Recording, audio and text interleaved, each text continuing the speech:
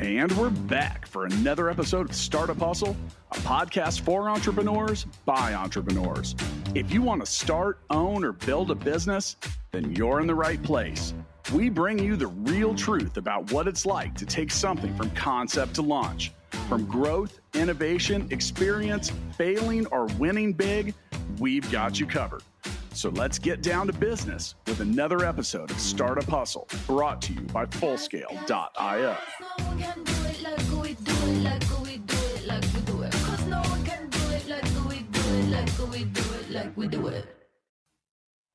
And we're back for another episode of the Startup Hustle. This is Matt Watson, your host today. Excited to be joined by Andrew Brick. We're going to be talking about cybersecurity, crypto, blockchain, security, all sorts of fun stuff today. His company is called Notaros. It's an early stage crypto company doing some exciting stuff. So excited to talk all about it. Before we get started, I do want to tell you today's episode of Startup Hustle is powered by Fullscale.io. Hiring software developers is difficult. Fullscale can help you build a software team quickly and affordably, and has the platform to help you manage that team. Visit Fullscale.io to learn more. Andrew, welcome to the show, man. Hey, thanks so much for having me. So your company, you're one of the founders, right? And you're officially the chief product officer, is that right? Yeah, so I actually come from an engineering background, but at this company, I do a lot of the product, a lot of the human-facing stuff. Okay. So tell us a little bit about your background and what got you guys started with this company and the problem you're trying to solve here. Yeah, sure. So a little about me. My name is Andrew Brick. I originally went to school for energy technologies. I was a very early adopter of Bitcoin mining back in 2012. And I didn't really think too much of it until I started working at a cybersecurity firm for a little while. There, I got introduced to Steemit, which is sort of like a crypto Reddit. And I thought it was so cool. And I really wanted to leverage this idea of building other things other than a currency on top of blockchain. And then I went back to school. I got my master's, and I really pivoted hard into the cybersecurity world. And I've really been working in blockchain ever since for companies of all sizes, small and large, at all levels of the stack. My co-founder actually got started even a year earlier than me. So he originally went to school for aerospace technologies and aerospace engineering, and he got hired by one of the largest Bitcoin mining firms at the time to use his aerospace skills to optimize the airflow of their miners and help cool the miners off. So while he was working there, he got to know some of the very early Ethereum devs and even mine some very early Ethereum blocks.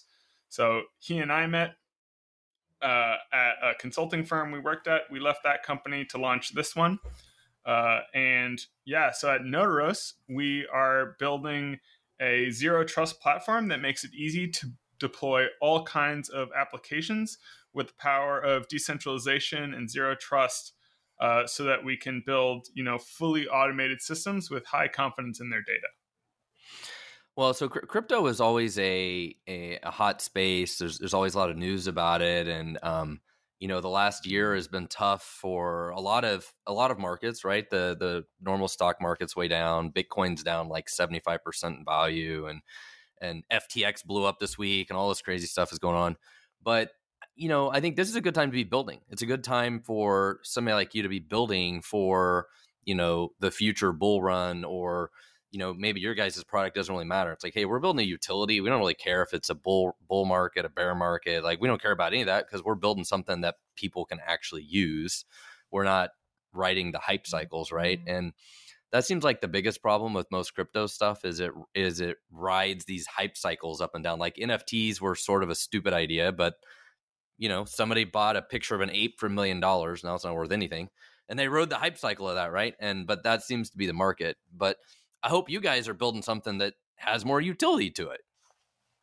Yeah, I'd like to think so. What we really see this technology as, I think a lot of people get confused and they think that blockchain is a financial technology, when in reality, blockchain is a technology that enables financial technologies. Right. And that's where a lot of people get confused. And really, we see ourselves as a technology designed to help you bring greater confidence in your data. But what does that really mean? Well, right now we have a whole bunch of reasons to doubt our data, whether it's, hardware errors or hackers, or, maybe it's built-in tolerances into how we constructed a system in the first place. But we have all these different reasons to be unsure about the certainty of our data. And that's why we introduce things like manual review. That's why we have, a human check off on the legitimacy of something or make sure that it's correct. But the more confidence we have in our data, the less manual review we need. And thus we can automate systems that previously were hard to automate. And I think that that's sort of the grand future that so many people know blockchain is destined to do, but they have a hard time figuring out where exactly the blockchain belongs versus, where cryptocurrency belongs or some other financial asset. Well, and I feel like with a lot of these technologies, you build the blockchain, you build Ethereum, and you're like, we don't really know all the use cases of how people will use this technology, right? And so I mentioned NFTs earlier. Like NFTs came later. It's like somebody figured out how to build NFTs on top of the blockchain. And we did a whole series about NFTs, by the way, like 10 different episodes you could go find on Startup Hustle. And I still think they're largely bullshit. But somebody will also eventually figure out good use cases for NFTs, and there are some good use cases for NFTs, but monkey pictures is not one of them. But DeFi was actually a really good use case of the blockchain. People have figured out how to use DeFi and do lending and staking and all these things. And you guys are trying to help develop other real world useful solutions on top of the blockchain, right? Yeah. So we mostly work with companies that handle what we consider to be critical infrastructure. So this means companies that handle energy data, maybe medical data, supply chain tracking data. We built a cool application for the National Geospatial Intelligence Agency during their accelerator this past summer. And these are really critical forms of data that, they need a high level of trust. They need a high level of confidence without actually being financial assets. It makes a lot of sense that DeFi came out first because it's one area where we need a lot of confidence in our data, right? And we need to be sure that, the money's coming through the door, et cetera.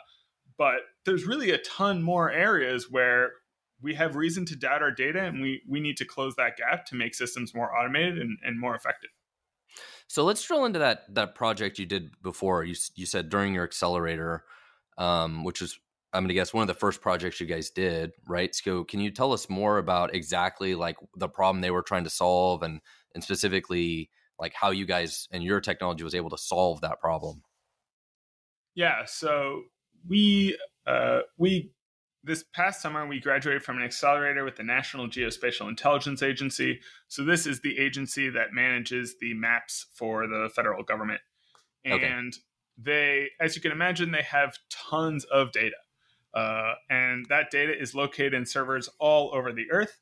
And it's really hard to search through that data efficiently because you have to go to one server and you have to search that server, and then you go to the next server and search that server. So the analysts end up spending a lot of their time sort of sifting through servers. And sometimes even when they find their data, there's some chance that data is not the most up to date, and that, right, more up to date data is up in some other server somewhere. So we built for them an application that makes it easy to search all of these servers across a distributed network as if they're a single computer. And to know that data has not been tampered with, and to know that the data you're working with is the most up to date. So this is really great. Imagine you're a policymaker, you're about to go into a decision with other policymakers, and suddenly your intel changes. You could, immediately see that change has happened, and regardless of, where in the vast data set the changes happen, you'd see it. And so you always know you're working with the latest data. And I think that there's a ton of applications for this in government. I think there's a ton of applications for this in the commercial world as well. There's tons of people who spend their time making sure that their colleagues are looking at the most up-to-date file.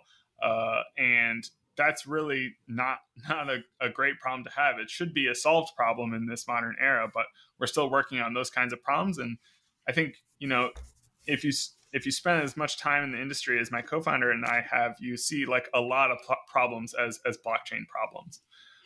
So was the solution there to take that data and actually move all of that data onto a a blockchain, or was it more about like you just wrote on the blockchain like the like hash values of the file to know that it's been modified since then, or like how do you actually solve that problem, I guess? Yeah, so you definitely use a lot of hashing. One of the things that I think is a big problem in the industry is the desire to put things on the blockchain that don't really belong there. In fact, Okay. I would argue that that's sort of the most pervasive issue in the industry is everyone, and this is sort of the core issue of people not fully understanding the purpose of this technology. Because if you did fully understand the purpose, you'd realize that this technology is really just there to prove things. It's not an adequate, wholesale replacement for your database. It should sync with databases. It should work with databases.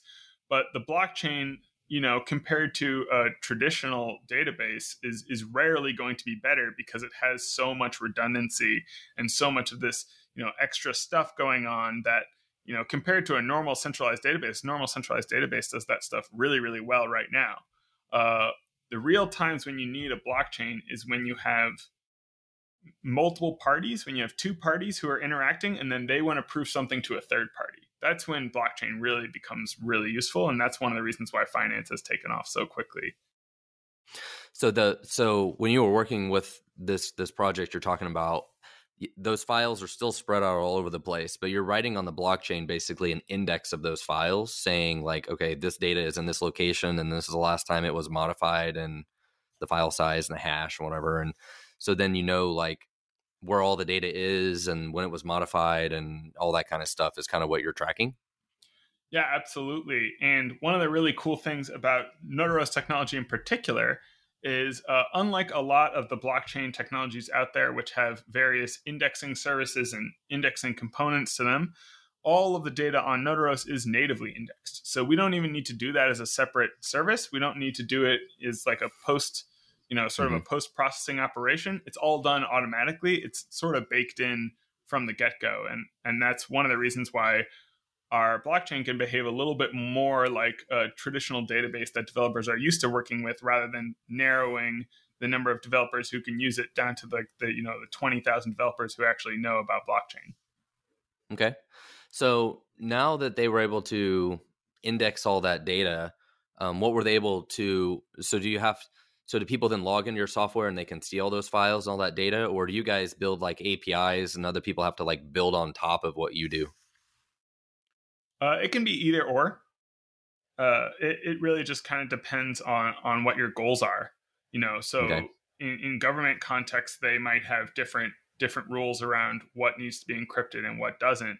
But in a business context, you may want it to sync with maybe your CRM or other elements of how you interact with customers. It really just kind of depends on what you're looking to accomplish. But what's really great is that all of these systems, kind of regardless of how they're designed, can work against the same common ledger. And this is something we haven't really seen much of in the blockchain space. Usually a blockchain says, hey, you're going to program in our programming language, or you're going to operate on this side chain. But our system doesn't constrain you to that environment. You can really build on it in any way you see fit. Very similar to how, people don't really program for HTTP. HTTP just kind of works with everything. And we're aiming to achieve very much that same goal. So are your target customers software developers, or is it just, somebody in a business that has a problem and they can just sign up for your product and they don't need to be a software engineer, or kind of who is your target customer? Yeah, I would say that software developers are the people who use the product. Okay. And, sort of the head of emerging technology or the innovation officer is oftentimes the sort of the direct customer, the one who signs the checks. But, we really want to create a product that solves a lot of problems for developers so that they don't feel that they have to go and learn a whole bunch of skills that they don't want to spend time investing in. And instead, they can just use the software that they've built or use, the skills that they've already learned. And it's our thesis that those software developers will tell their companies, hey, we really need to use this. It's made my life so much easier. I really enjoy building on it. We can really incorporate all the software that we already have into it. So in this case, is it primarily solutions where people have a lot of files and they're trying to control knowing if the files have been modified and stuff like that, and that's what the ledger is helping track? Or what is kind of the specific use case there? If I'm a developer, like what is the problem I'm trying to solve that I find you guys and you're like, okay, yeah, this is a better solution than anything else? I think that the file sharing is really an application of our ledger, but is distinct from why you would want to use the ledger itself. The Notaros ledger is unique for a variety of reasons. One of which is that it can evolve. The application can evolve with the regulatory system without ever compromising the integrity of the ledger underneath. So far in the history of blockchain, it's sort of been one or the other, right? If your system broke the law, then either you evade the law as a blockchain, or you break the ledger. And one of the things that's really cool about Notaros is you can actually have a consistent ledger, but the application continues to change and adjust with the needs of the customers, because humans are not machines. And to live under the strictest rule of a very rigid blockchain would just simply doesn't mesh with how humanity works or how we live our lives. So our system allows you to maintain that integrity, maintain that immutability and that zero trust element that makes blockchain so great, but without having to, completely rewrite human nature and how business is done around it. Well, I do want to take a second to remind everybody that finding expert software developers doesn't have to be difficult, especially when you visit Fullscale.io, where you can build a software team quickly and affordably. Use the Fullscale platform to define your technical needs and see what developers are available to join your team. Visit Fullscale.io to learn more. So as we talking about different use cases for your guys' product and kind of how it works, I'm curious about like how you guys built this. I mean, talking about hiring software developers to Fullscale, I'm curious, like, is your co-founder the main developer? Like, how do you build this stuff? I'm curious. My co-founder is a brilliant guy. He's definitely the core developer behind this project. And I would say that this project is really a result of two factors. I for a long time was trying to find, when I was working for other companies prior to meeting my co-founder, I was trying to find the best blockchain to build their system on, because they all had these problems. If it wasn't one problem, it was another. And I was like hard on the search for finding the best product that could do it.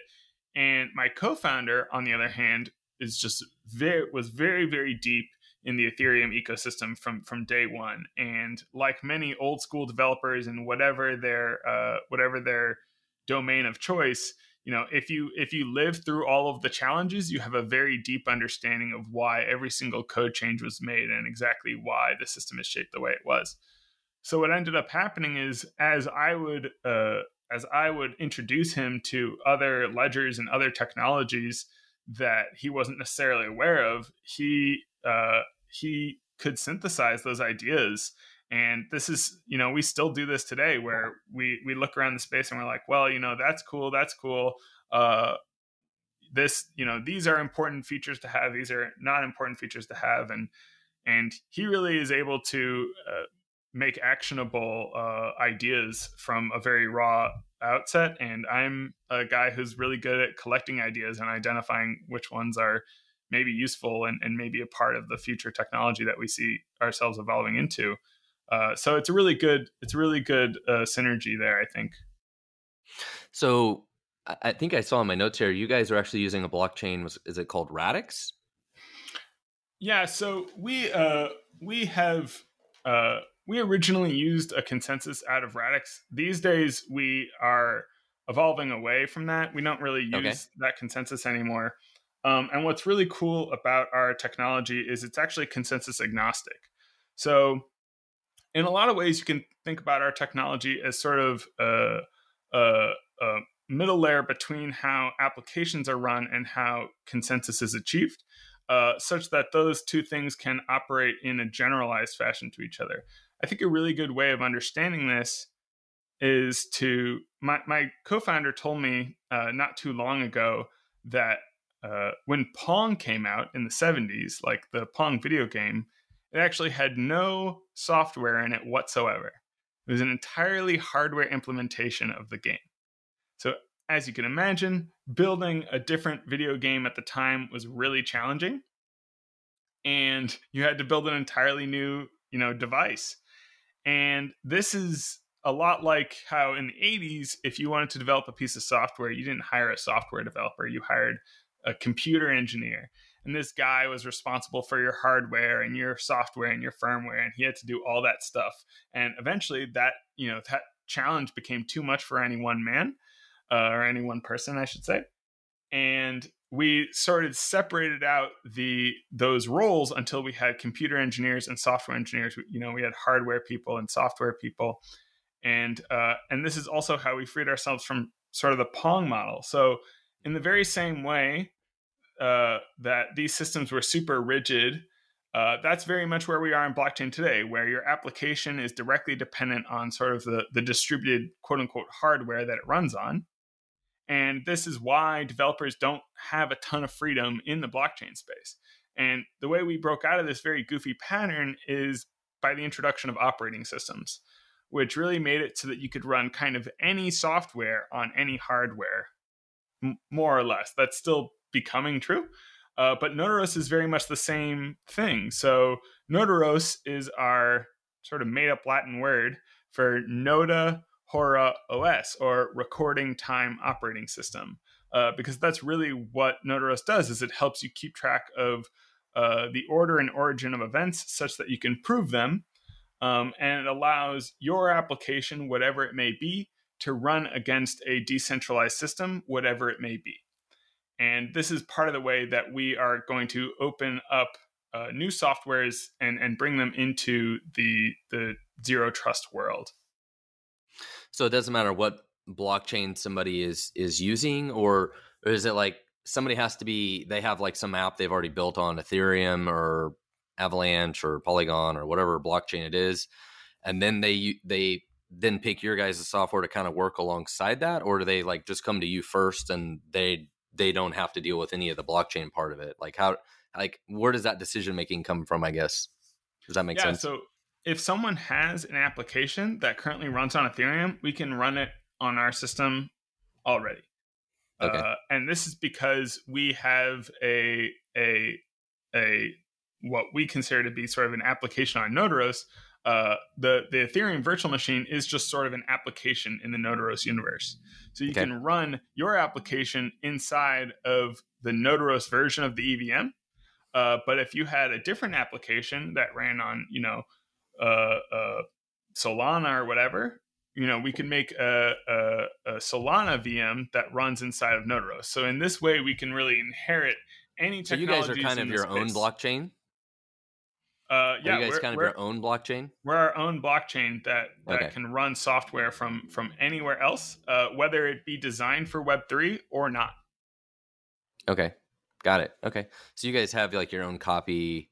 So did you take somebody else's blockchain and then kind of clone it and then add like all the features and stuff that you've built on top of it? Is that kind of what you guys did then, or? No, this isn't a fork of another chain. Our EVM is a fork of the EVM. Okay. But the rest of the chain is new software that runs on its own data format and its own styling. In fact, if you read our literature, we don't cite a whole bunch of the blockchains of modern day. A lot more of the research and the academia that we look to are the papers from the 1980s when distributed computing originally came out. That's really where we see sort of the trunk of the branch that we're building off of, rather than sort of the post Bitcoin reality. That being said, we do inherit some stuff from Bitcoin and other places, but it's largely based on that distributed computing model of the 80s. So you see the key value here is having a sort of a blockchain-based event stream that cannot be tampered with, that is zero trust, as you would say, right? Of like, we know that these events have happened and they were recorded, and that's a key to the value prop here, right? Instead of saying, oh, you took these events and you put them in a database somewhere, but somebody could have changed them. Like there's no way to know that those events happened the way that you said they were. Where by using the blockchain, it's like, no, we know that these events happen at this time and you can't tamper with it. Yes, that's an absolutely excellent description of what we're doing. All right. See, 20 years of software development, I learned something. Yeah, I mean, that's perfect. It's really an event-driven model. And something I like to point out to people is, we've had these trust issues in our society for a really long time. In the olden days, if you wanted to prove that a piece of, a letter hadn't been tampered with, you would put it in a sealed envelope, right? And that's a lot like a cryptographic hash. And then if you wanted to know, where this untampered with envelope came from, well, you would have, the king's seal with the wax and the ring. And that's a lot like public key cryptography. And where we can identify the origin and the lack of tampering. So it seems like the problem of trust had been solved until it became clear to people that there was still this timing element that was missing, right? That's why we rely on, stock exchanges and all these other people who keep track of time for us as a authoritative third party.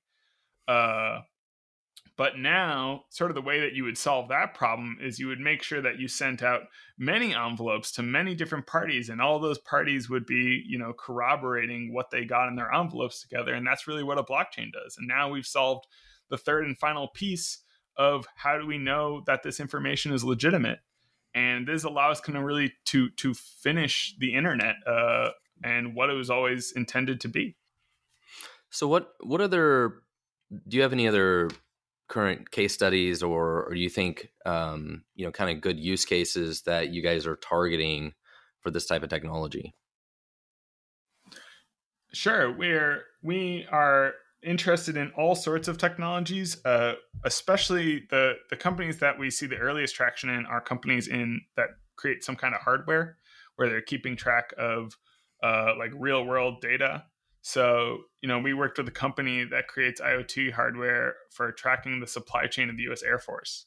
And like knowing that, the data that they're pulling in from the trucks or whatever other shipping device that they're using hasn't been tampered with by a third party.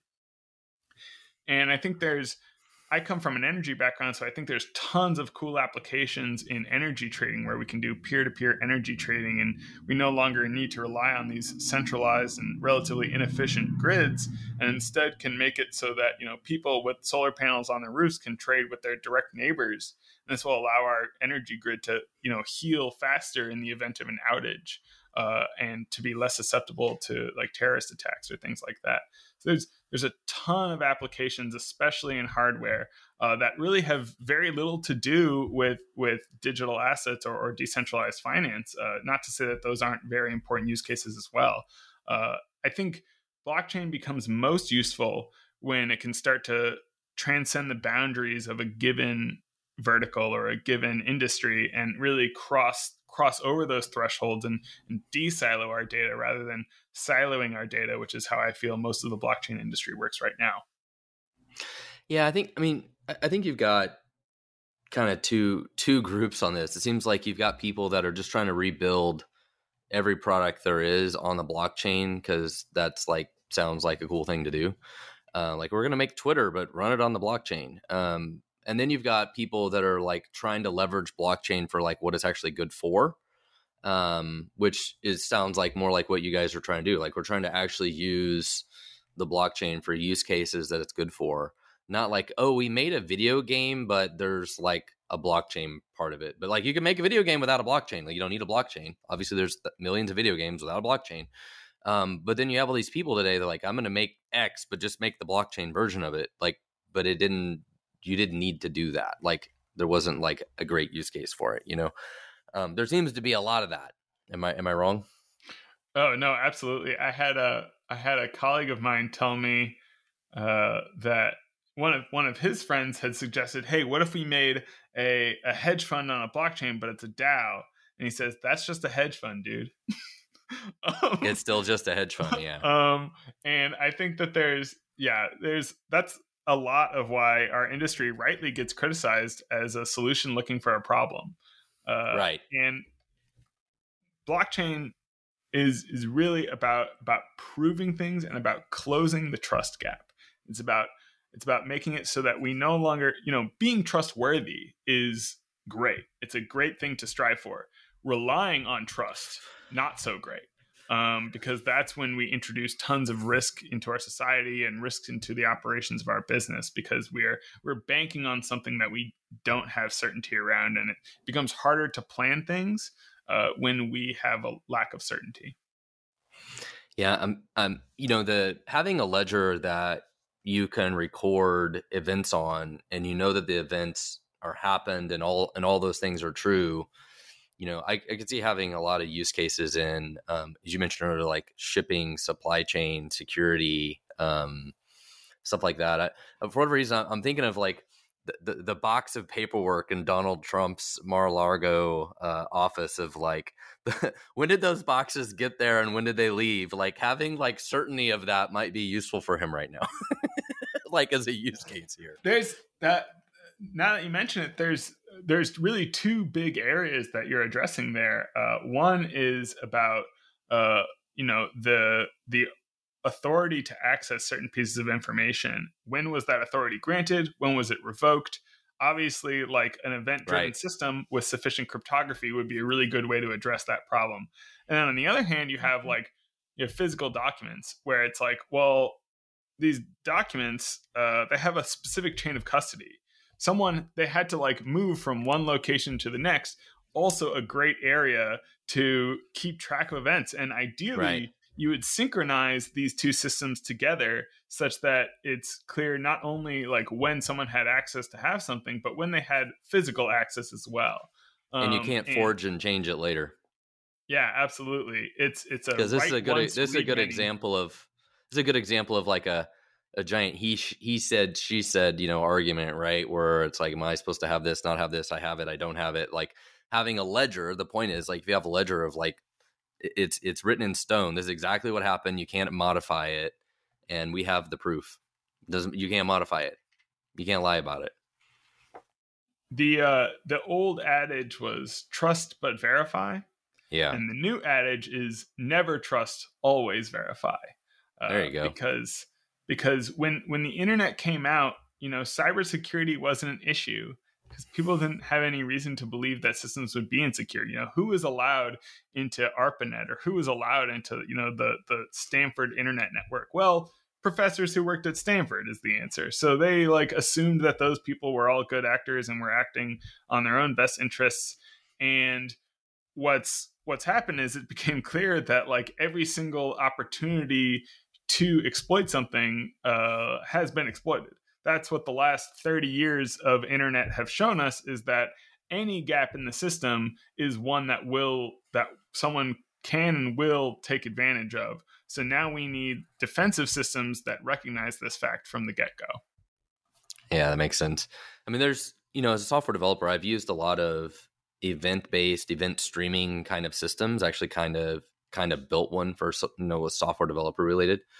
But, for what we were doing, there was not really concern of trust or tampering of the data. It wasn't the kind of data that you would worry about somebody tampering with. And where, for certain use cases, for what you guys are trying to solve, you want to make sure nobody can tamper with that. And, there's, some kind of liability, legal reason of the reason you're doing it that way, right? Somebody is signing off that these things were done at a certain time, and nobody can go, modify it. And the security of that is important. That's the key to the use case to me. I would definitely agree. And I think that there's even when data isn't tampered with, there's always a question of, well, how much can I trust that this data is legitimate? Even if the data is exactly what they claim, how much can I trust the legitimacy of that? And that's where we get into the idea of, reputation and when you're on Twitter or you're on Reddit and you're seeing all these posts, there's this big discussion right now about how many of those posts are bots, how many of those posts are generated en masse, and how much of what they're posting are deepfakes and falsified information. So what we need a system that can hold people, hold users, hold bots, hold everyone accountable for what they post. But you can do that without necessarily like completely, undermining freedom. I know it sounds hard to believe. Well, Elon figured it out. You just charge $8 and it solves the whole problem.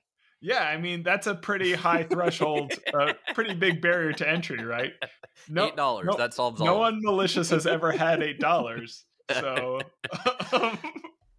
yeah, he realized that didn't work. Yeah, I think he is a very goofy notion of blockchain, and I think a lot of sort of more to your point about people trying to migrate over their normal Web 2 stuff to Web 3, which I don't think is like necessarily an effort in futility. A lot of Web 3 will look like Web 2.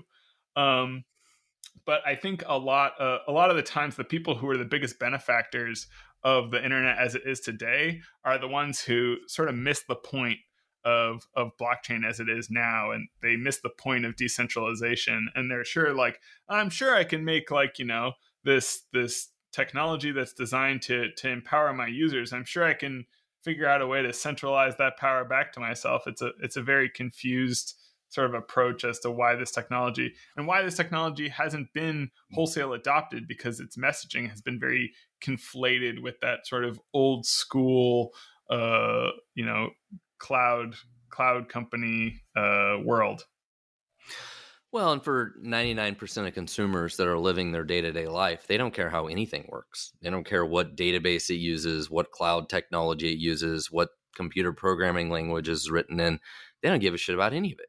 They don't care how the sausage is made or how the watch works. They just want to live their life, right? And so all of these things are used by businesses to solve specific problems, unique problems. Like the reason you use one database over another, there's specific use cases. And same thing with blockchain. There's use cases where blockchain makes sense, and there's use cases where a regular database would make sense. So it's all about having those use cases and you guys solving that problem better than anybody else for that use case. Yeah, I think that blockchain people get really sort of out of their element when they suggest that blockchain serves as a better database than most databases. Like the vast majority of the time, it just doesn't.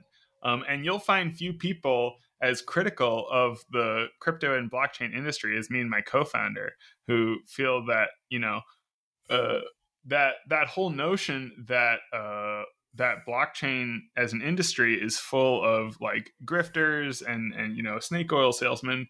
It rings true. It's full of merit, and part of the reason why this is the case is because a lot of people in our industry hide behind the smoke and mirrors of like cryptography and math and all this stuff that's like complicated, and people just sort of aren't willing to dig through that complicated material, and they just throw their money at people who seem smarter, who seem like they know what they're talking about.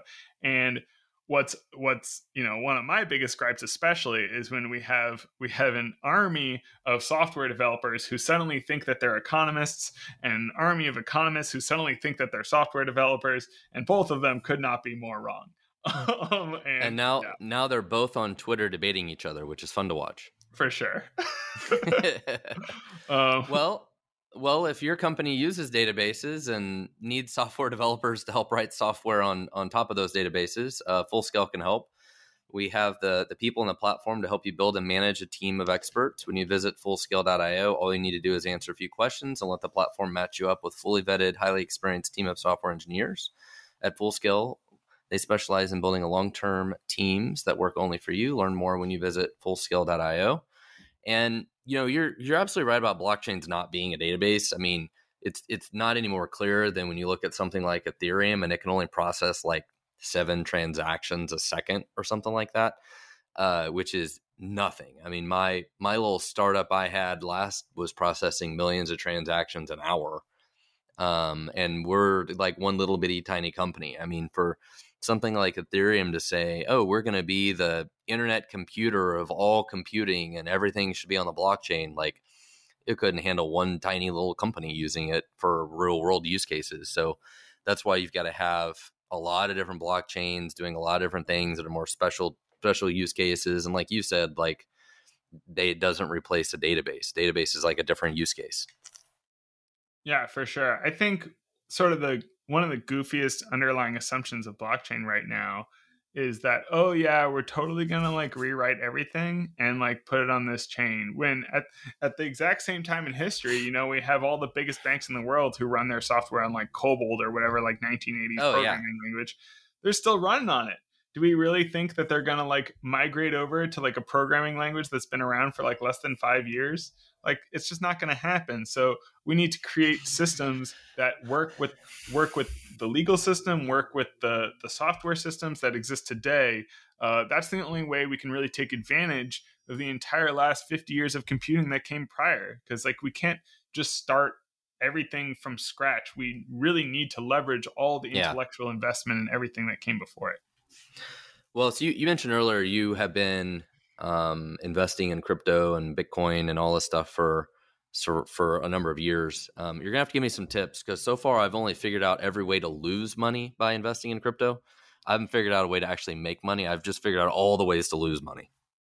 Yeah, you know, I can't say that I'm a great crypto investor, and part of that is that, you know, the crypto booms and busts aren't necessarily a product of the quality of the technology.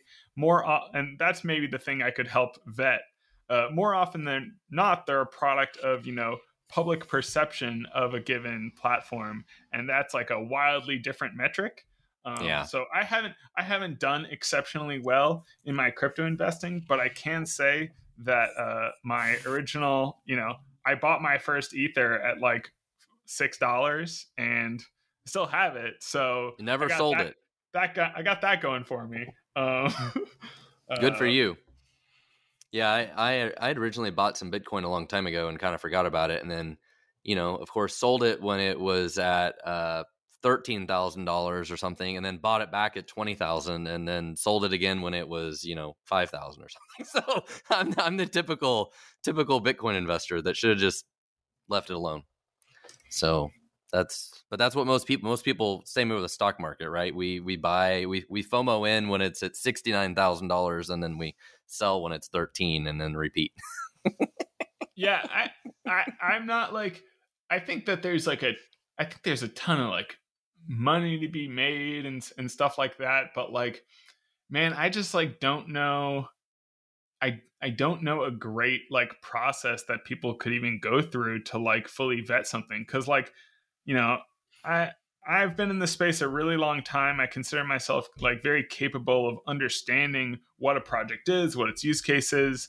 But that's like a totally different thing than like how valuable its token is. Yeah. Well, it's been great having you on the show today. And I have a feeling that people would make probably a lot more money if they invested in real world utility blockchain apps like what you guys are doing, investing in companies like you guys. So instead of just buying these crazy crypto stuff, you guys are trying to solve real world problems and create real value, right? It's not just speculation like most of this crypto stuff is. It's crazy Ponzi-nomics, tokenomics junk. So I wish the best of luck to you guys trying to solve real world problems and do real stuff. So using the blockchain and using it for what it's meant to be for, not just like, I'm going to take Twitter and write it on the blockchain. Like that's really going to solve some problem. So I love that you guys are trying to use real world use cases. So any final thoughts, suggestions, tips for other entrepreneurs listening to the show today? Yeah, for other entrepreneurs, you know, building a technology is really important. But if you don't really understand your customers and what they're looking to solve, then all the technology in the world will never help you. It's really about helping people solve problems that need to get solved. And I think it's as simple as that. Thanks so much for having me on, Matt. It's absolutely been a pleasure. Yeah, absolutely. And again, this is Notaros is the name of his company, and Andrew Brick. So you guys can look him up at notaros.io. So that's notaros.io. And thank you so much for being on the show today, man. It's been great. All right, take care. Startup Hustle is brought to you by Fullscale.io, helping you build a software team quickly and affordably. Make sure you reach down and hit that subscribe button, then come find us on Instagram. See you next time.